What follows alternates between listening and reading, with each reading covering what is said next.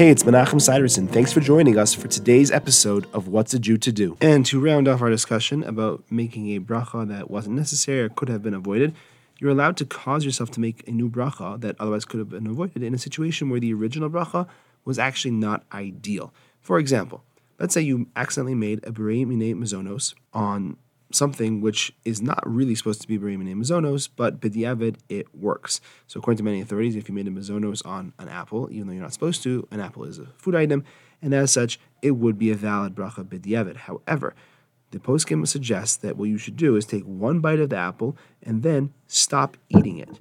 Because although that bracha of mazonos does work b'diavad after the fact for the apple, try and get out of it. Go change your location, as we mentioned yesterday, which is a separate discussion, in order to make that bracha no longer work, so that you will need to make a new bracha of ha'etz on the apple.